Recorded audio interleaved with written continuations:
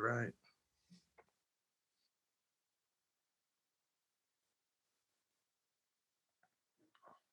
What's up, my miners of intelligence and consciousness? I'm Rick Brooks, and this is Rick's Mind. Today on the show, we have my friend, Mr. Brian Bradley. What's going on, brother? Thanks for being here. Yeah, thanks, Rick. I know we've been talking about this for a while, like almost over a year now. And so I'm glad we finally were able to pull it together, even though we live like in the same town. For some reason, it's taken so long to get it Dude, going. it's we live in wild times, man. I think Yeah. we were gonna do one, and then the coronavirus hit, and we didn't know what the fuck that was or what it was gonna be, and then holidays happened, and but we're doing it now, and that's all that matters. We're And doing it now. We're going to be dropping some bombs. I think we're going to have some fun today. I think so as well. One of the things I wanted to talk to you about, and I've known you for a few years now, and I don't know why I never asked you this question, dude. Why did you decide to become a lawyer? Like, what was that?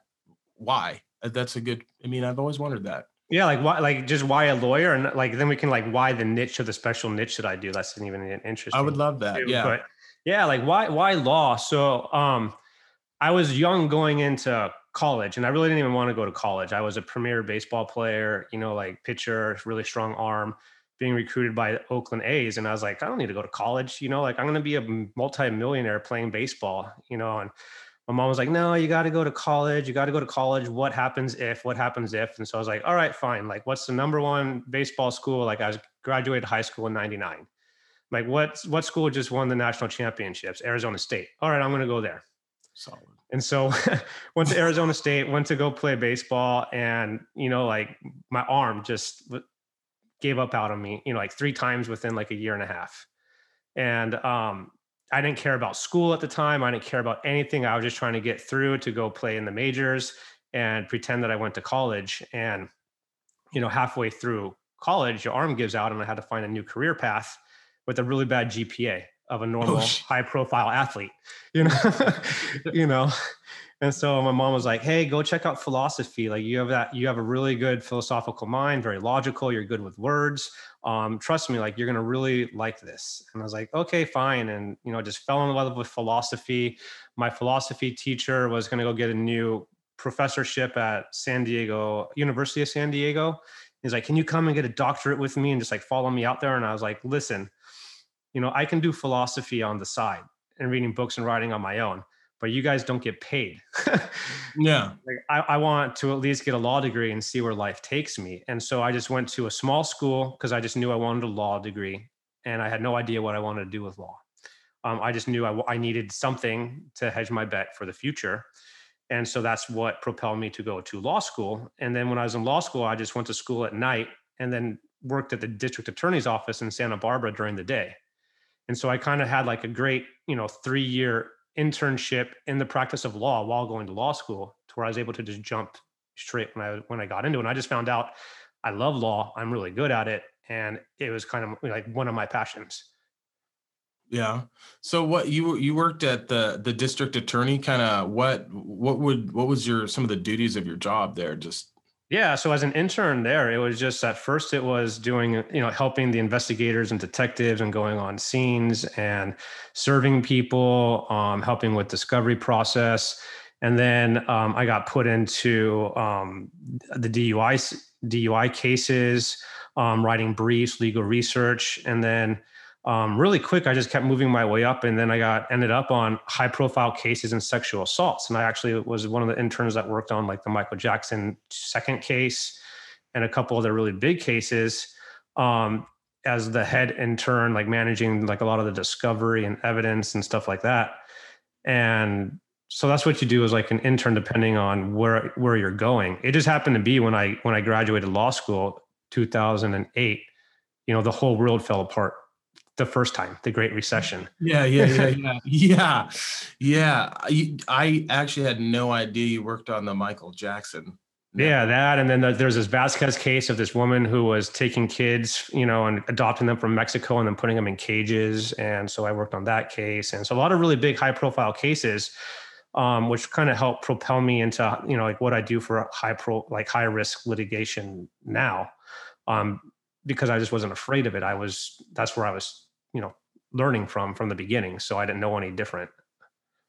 Okay, so that makes sense. So from there, how did you like from working at the district attorney's office? How do you get to where you are now? And actually, for our listeners that don't know, why don't you tell them what you're doing now? Yeah. So what I am now is I'm, an asset protection attorney. And what that is, like, I guess your best reference would be kind of TV and movies. It's protecting really rich people's money and assets and real estate, and putting them into overseas trust and like Swiss bank accounts, but legally, not like the dumb stuff you see on TV, the legit way of doing it. And it's not as sexy as you think. It's pretty just mundane and boring, just like creating a bank account and a trust. Mhm. But that's what we do, giving people peace of mind. But I do it for very wealthy people. And I got into that just from being a top 100 high stake litigator. And so the economy tanked. Like I said, my job offer got rescinded from the prosecutor's office. The whole state of California got put on a hiring freeze.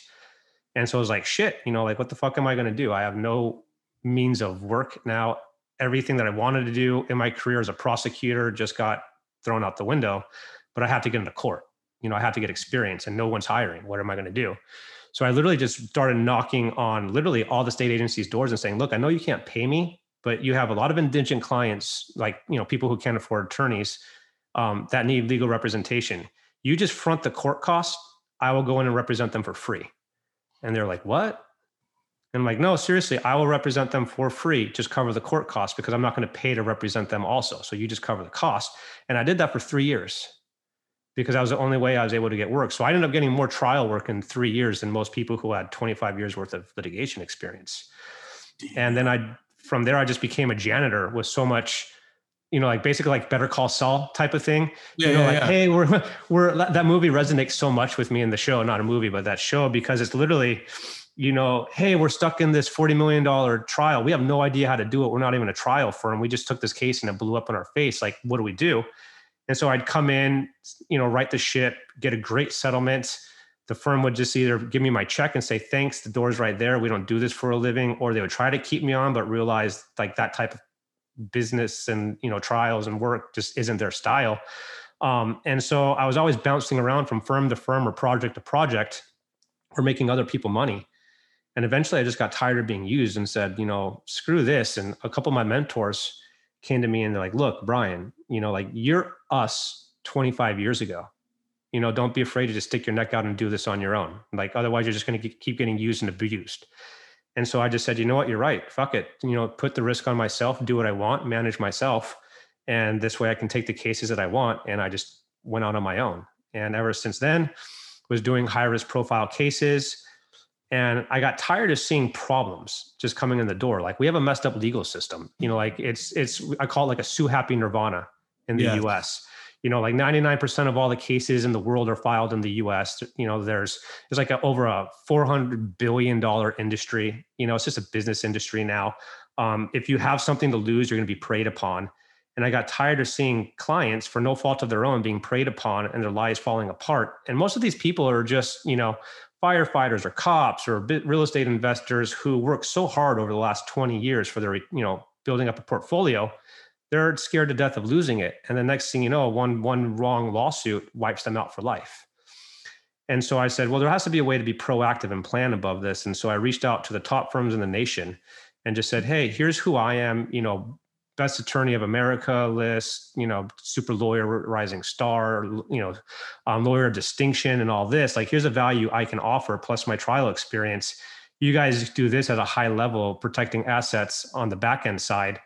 Let's work together and see how we can collaborate. And they said, we love it. I'm like, and I wasn't piggish. I just said, we'll do it off of clients I bring in. Let's just see how we work together. And, it ended up being a great marriage, and we work very well together. And now, I was able to transition to being proactive and helping people before they need me and before they get in trouble so they don't lose their assets. Okay.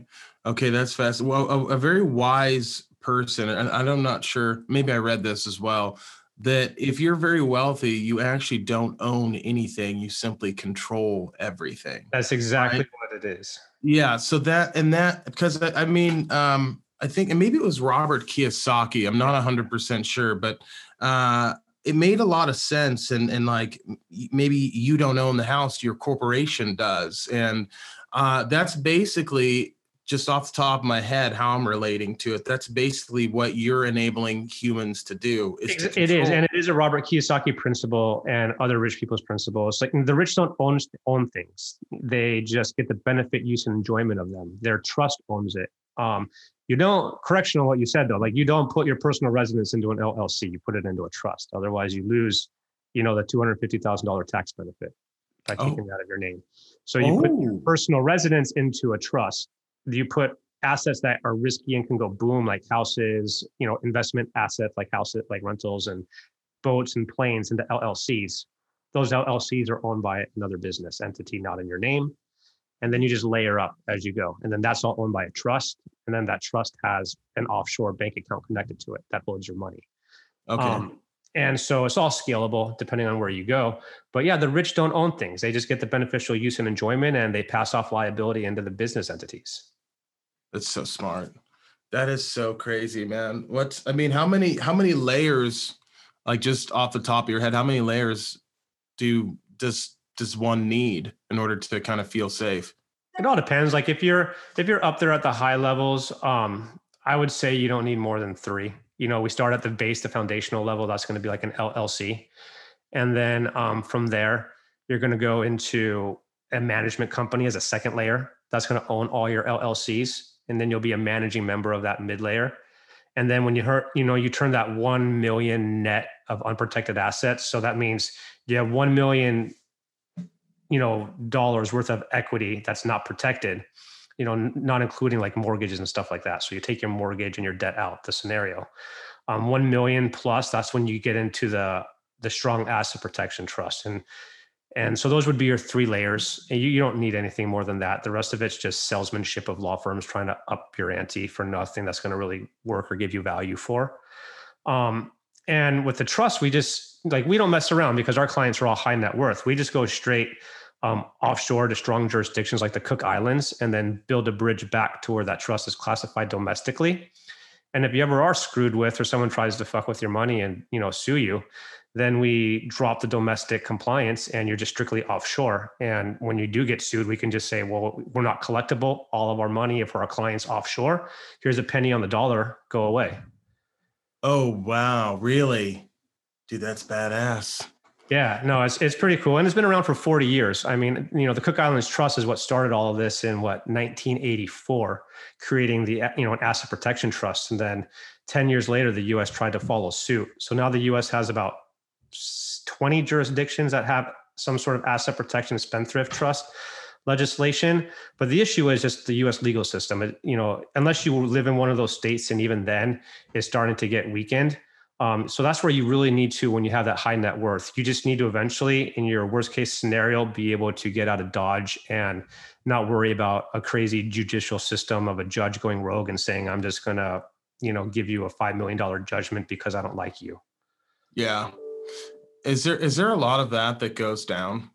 There is. I mean, that's why most cases, like 99% of all cases, end up settling, because nobody wants to go to the whim of a judge or a jury because it's unpredictable.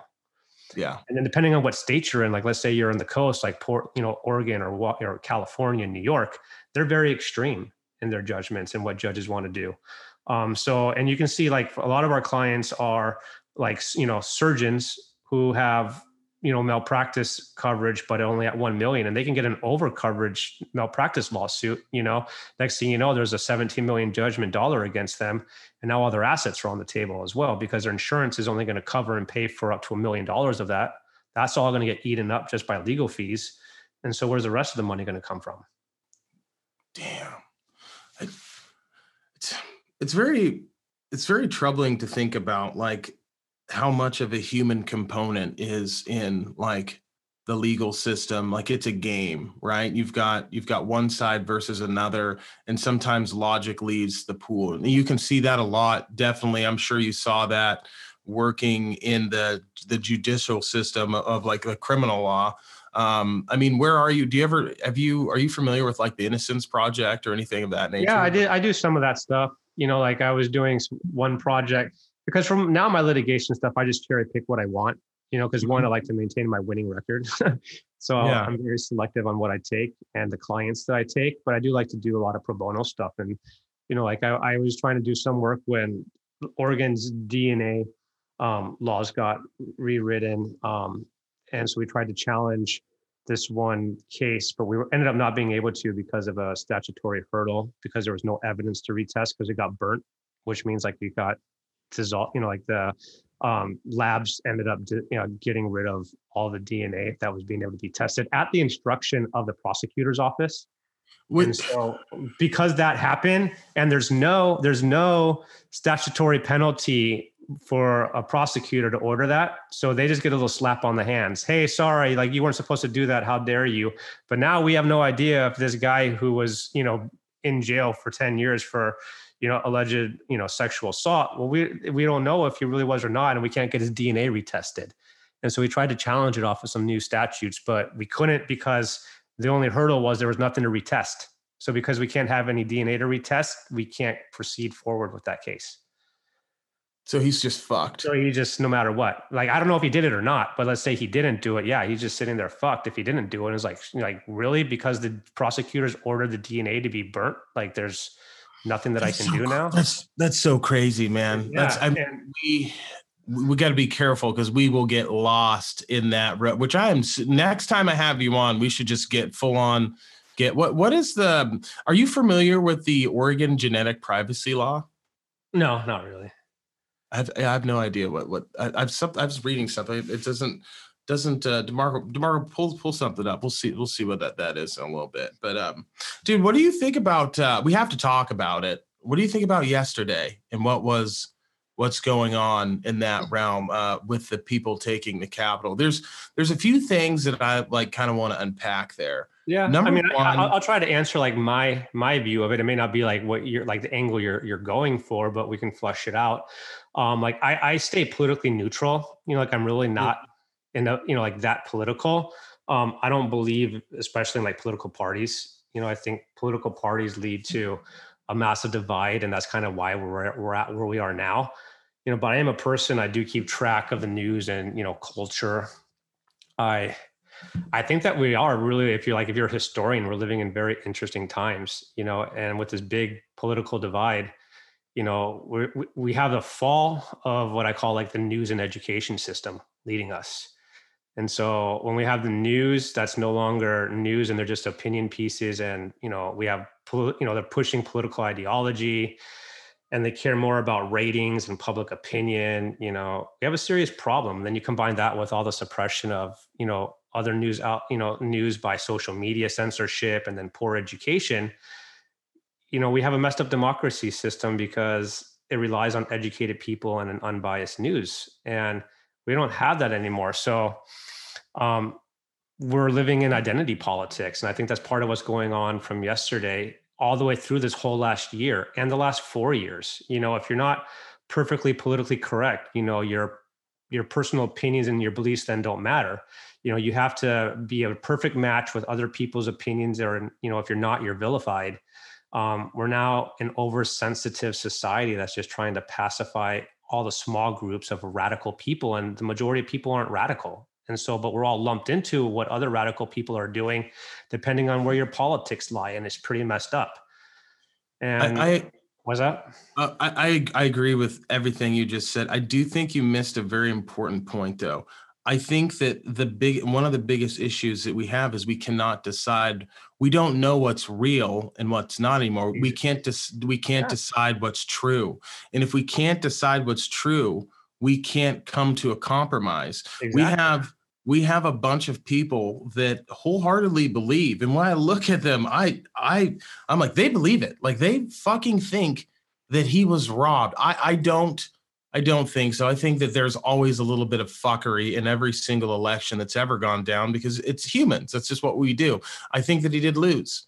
I think he lost, but these people actually believe that he lost and they think that our democracy is under attack. So it's like, how are we going to explain to them that that's not the case? I don't think it's a matter of explaining. I think it's a matter of how do you rebuild up trust that's been broken over the last like 8, 12 years. And that's the issue is really the collapse of news. When news stopped being news and it became opinion pieces pushing political ideology, it made people, well, I'm going to watch CNN or I'm going to watch Fox. I'm going to watch what is it, ABC, or I'm going to watch, like Newsmax. People now pick and choose what they want based on their ideology, because now the news isn't the news. They're just picking ideologies to watch. And then we have also people who aren't educated in different political systems and history and the world.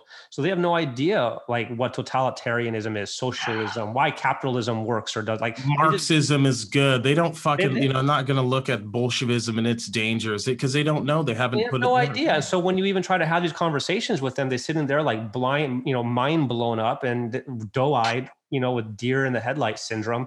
And you're like, okay, you're already lost in the conversation. So like, this is just going to go nowhere. And so I think it's a matter of how do you re-educate people to know what history is?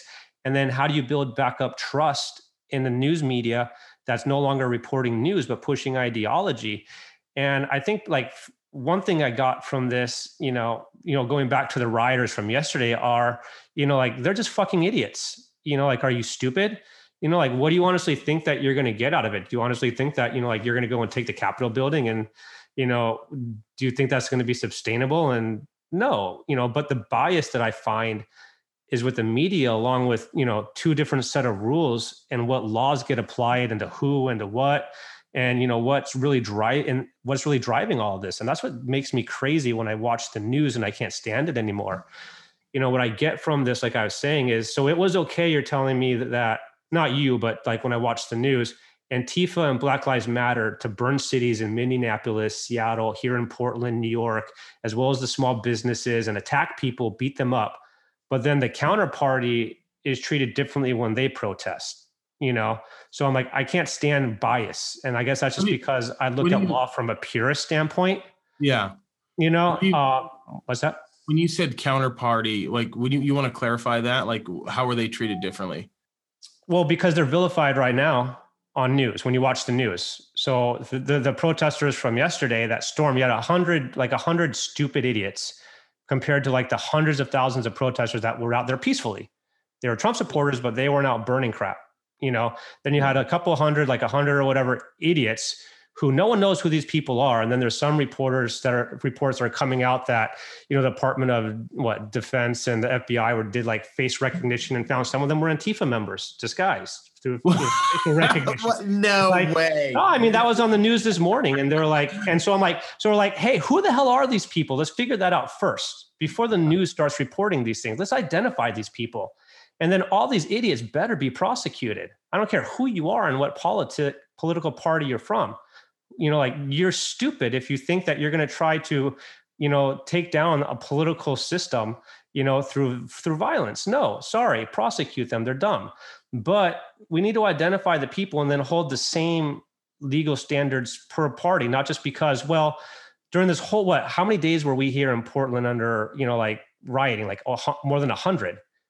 Well, why was that okay? And then why was Seattle able to create a autonomous zone? Why were the businesses in New York able to be burnt and destroyed? Why did Minneapolis get burnt down? You really didn't hear much about people asking them to stop during the summer. But now, in one day, a peaceful protest and 100 dumbasses. Well, now they're trying to vilify a political party. And I just don't like seeing the bias. Like, I'm not political. I just don't like seeing the bias on both sides. I'm just tired of it. To your point, I did a healthy watching of both, and it all depended on which news channel you were watching. Yeah. So if you looked at the more conservative leaning, everyone was rioting and everything was being burned down. If you looked at the more progressive reporting / liberal reporting, however you want to phrase that, everyone was being peaceful. I think that there's a healthy mix of both for both parties. And that's what I'm saying is, like, it's not news. It's just political ideology now. And that's where the trust is broken. And they're like, how do we fix it? I think it gets fixed by educating people and then finding news outlets that are no longer going to be opinion pieces and pushing political ideology. Then people start getting news, they're educated, and we start building, like we weld the fracture. So I love your kind of ideology. I don't know if there is a fixing this. I don't know if there is either, because eventually every system in the world, country eventually goes through its collapse. So to think that we're not it's stupid. I, It I not be don't, happening in our time, but I'm not 100% sure that we're necessarily in decline. Um, there's a lot of and we could get into that as well. But as I feel like we might be, it kind of seems like we're in decline, but that I'm not 100% sure I'm on that camp. But what I wanted to get to before I go down that road is I feel like what we all need to do is do a lot more reading. I look at self-education. You yeah, got yeah, to just constantly yes, want to evolve your brain. yeah, And it kind like of goes to like my self principles of, success. But it's like you always just have to want to learn and grow. It's that simple. But if you can't pick up a book and educate yourself or question something that someone says, you're never going to be able to think on your own. yeah, I agree, man. Self education really is, and also I think it was Royce Gracie said this. The mind is like a parachute. It only works if it's open. I really feel like we need to read a lot of books, listen to Audible, and to understand issues. When I'm confused about something, I actually don't go to the internet. I go to books. That's not entirely true. I go to the internet, look for books, and I buy those bitches. But I get worried because we need to figure out that there's a lot of nuance. Not everything is black or white. I mean, there's a lot of nuance in the world, and I feel like a lot of the things that I see, the issues that I have, is people just aren't kind. And so the reason I even do this podcast is to get people like you and other people that are pretty rational. Maybe we aren't going to agree on everything, but we can simply have a conversation and a dialogue, and we can try and discern what the truth is. Like, this show is me speaking my truth, and it's me trying to be kind to my guests. I feel like we have forgotten how to talk to each other. We've forgotten in some ways what it is to be human, because we're also sometimes so mean. Or we're so And self-absorbed. Like people just don't yeah, want to hear something that's outside of their thought process or their circle. And they only yes, associate with people that are in the similar mindset as them. And it's like, well, then how are you ever going to grow and evolve? exactly. And not only that, every everywhere you turn, there's fear. It's just this fear mongering society. And at the end of the day, life is too short to be afraid. And we all are going to die. And once you kind of accept that and realize, like, I don't have really time to be caught up in this base level emotion, and you try and use that fear as a tool, it's definitely necessary, evolutionarily speaking, for our survival. But it's like, how can you use fear to propel you forward and to do great Yeah, things? no, I agree. And I That's think the part of it question. goes, yeah, and I think part of it goes to like one, not letting fear paralyze you, but then two, like one of the things I'd like to talk about is like, like one, you got to love yourself. Two, manage the fucking dysfunction in your life. And Yeah. we're horrible. We're horrible at it. What do you mean by that? I've never heard it put that way. I like that. Manage the dysfunction in your life. I like Yeah, that. something. So I've been listening to, I came across it, and it's like one of my third things that I like to talk about when I talk about, like success and stuff like that. And like I'm not going to like try to preach to. It kind of sounds like you and I are going to start preaching to people. Brothers and But sisters, sit down. I'm going to pound some points on this one because I honestly think this is like one of the biggest things that people are missing in their life. And I came across it on YouTube by Les Brown and Tyrese Gibson, Okay. and so it kind of gets summarized like this. And I'm going to start with this saying, in the land of the blind, the one-eyed man is king. All right. So I'm going to say it again, like in the land of the blind, the one-eyed man is king. And now, like we all have a choice, right? Like I have a choice, you have a choice. We all have choices every day to decide who and what we want to exist and to experience every second, every minute, every hour, every day, week, month, and year of our life, but we're not powerless. We get to choose that. But to hit onto your point, we live a life of powerlessness and fear in our minds and in our actions. Like, we were talking about, we live through fear or insecurity or just codependency on other people, or we're addicted to sex and porn or alcohol or other people's problems. and we become, there's a word I learned, like soul tied, to others. Go read R.C. Blake Jr. on this, and, a book on, also he wrote Kingology is a great thing about soul ties and how to become, like a man, or a Queenology, how to become a woman. They're just great books. And so we place our, for example, our spouses at the center of our universe, or someone else. It can be someone else. And the problem with that is when a person is in the center of your universe and it's not like God or you, if you don't believe in God, or, like some kind of, spirituality, your mission in life tends to get derailed and fucked up.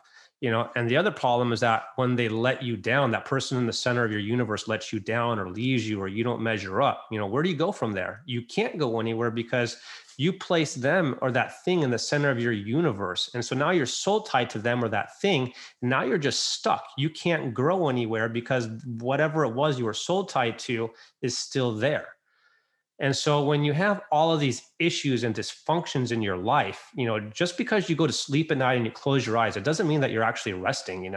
You're not resting, because now every minute of your day is just filled with issues and problems and insecurities and other people's problems and dysfunctions and negativity and just toxic shit that you just invited into your own life.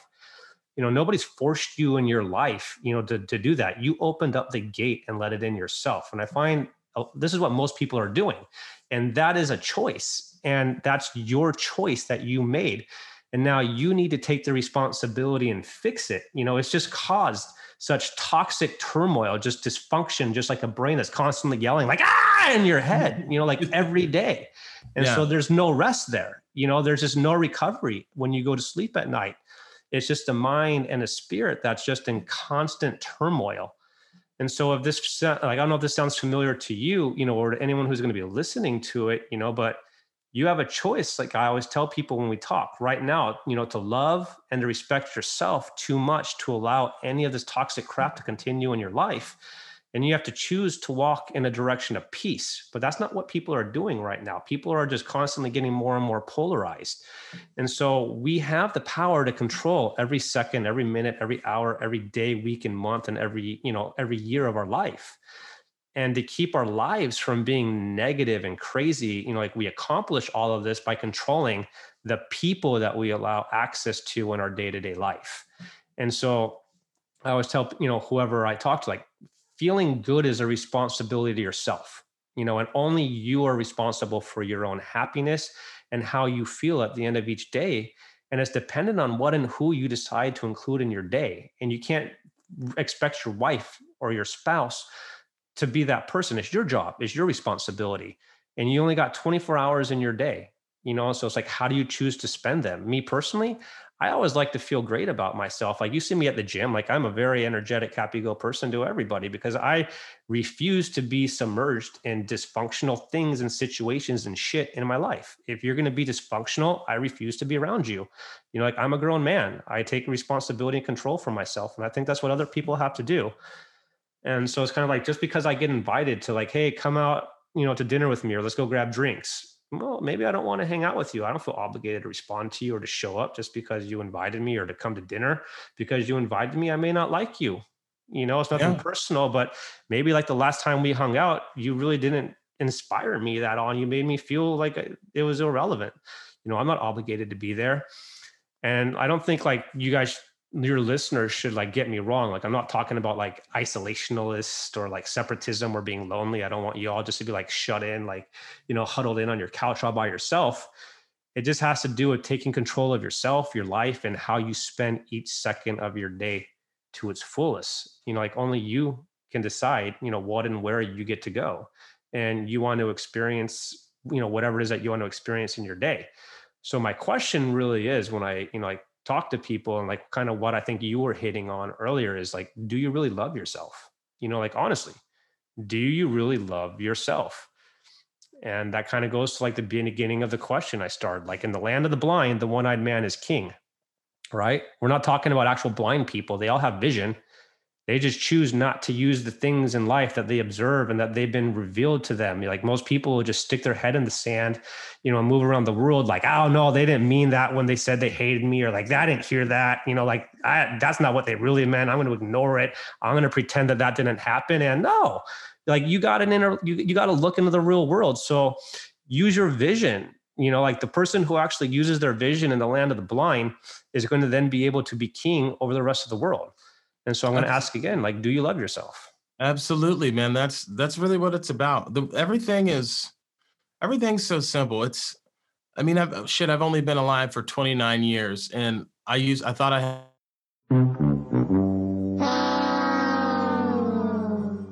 Well, we had a little bit of a technical difficulties. That's the problem with doing these remotely. Fuck you, Zoom. But more like user error. Maybe. But no, what I was blame it on Zoom. We'll blame it on Zoom right now. Definitely Zoom's fault. Fault, man. What we were kind of getting into, and what I wanted to sort of talk about, was when you really open your mind and you actually start looking into things, you figure out, and studying history as well, you figure out kind of why we are where we are today and how fucking crazy it is. We just came back online. We were talking about this book called The Creature from Jekyll Island, which is about the creation of the Federal Reserve, which I just started. And I'm actually cheating. I'm audibling that because I'm currently reading a Free Nation Deep in Debt. And that explores the banking industry, right? My quest for 2021 is to improve my financial literacy. And so raise your financial IQ, man. And those are some good books. Oh, dude, they definitely are. So I didn't realize that the bond market had been around for like 800 years, 2000. Mm-hmm. The banking industry has been around since even longer. Yeah. They were selling futures in rice futures in China. And then when you start to realize that they are ripping these people off, 500-600 years ago, I started to get terrified. I was like, how much am I getting ripped off right now? How much do I not understand? It's the ignorance of not understanding. That's why you want to become your own. If you want wealth, and that's why I'd be like, how do you invest? Like, what do you invest in? Do you want to go and buy this real estate with me? Like, no, because I'm a banker. Like, I don't invest like you guys do. Like, I don't put my money into real estate. I loan people money. And then I take collateral and I get a note, and then I charge you interest. And then that collateral is going to be worth whatever it is plus what I'm going to get. And then whatever you lose or fail, I don't care. My money is secured. I'm going to take whatever it is I'm going to get back. And then I have a note, and then I can go, that note is valuable. And so I can go and buy something with that note and not even have money. So you just gave me a $20,000 note. You just gave me $20,000. I can go buy something for that, and I didn't even have 20 grand for, so it's just a matter of like learning principles of becoming a banker, and if you can become your own bank. And that's why a lot of real estate investors have life insurance, is because they take that money and go buy more land, so they don't have to go get a mortgage from a bank. And eventually they can just become their own banker. And so the sooner you can just stop relying on having to run to a bank and float their wafers, you're going to be making more money on your own. Oh, exactly. And I think that's a big reason, potentially, correct me if I'm wrong, like Robert Kiyosaki, he's like, that's why he's really big on cash flow. Yeah. Like you're paying yourself all the time. I think that's very interesting. Or using assets to buy. Yeah. Well, like cash flow, that's like really advanced. We can break that down like another time, but it's like Robert Kiyosaki's principle is just more like waking up your eyes. Because there's a lot of people who knock Robert Kiyosaki, but they are just looking for something to knock because they're not just understanding the principle that I have Robert Kiyosaki in my law practice, and that's how I can do what I can do, but still be at the park with my girls and traveling, all the time and doing keynote speaking and all these things, is because I built a business. I failed in the past because I thought being self-employed was a business. And being self-employed is not a business. Being self-employed means that I'm a client-driven entity and I'm only making money as I get more clients. But then as I get more clients, my work product has to suffer, or my revenue has to suffer, like in the business entity, because I can't do both. There's only so many hours in a day. Yeah. So if I'm the one having to do it all and I'm driven on clients, eventually I'm going to fail. And that's why so many law firms and businesses fail, because they don't establish a business. A business, you can walk away from your business and it'll survive a year later without you. Now you're successful.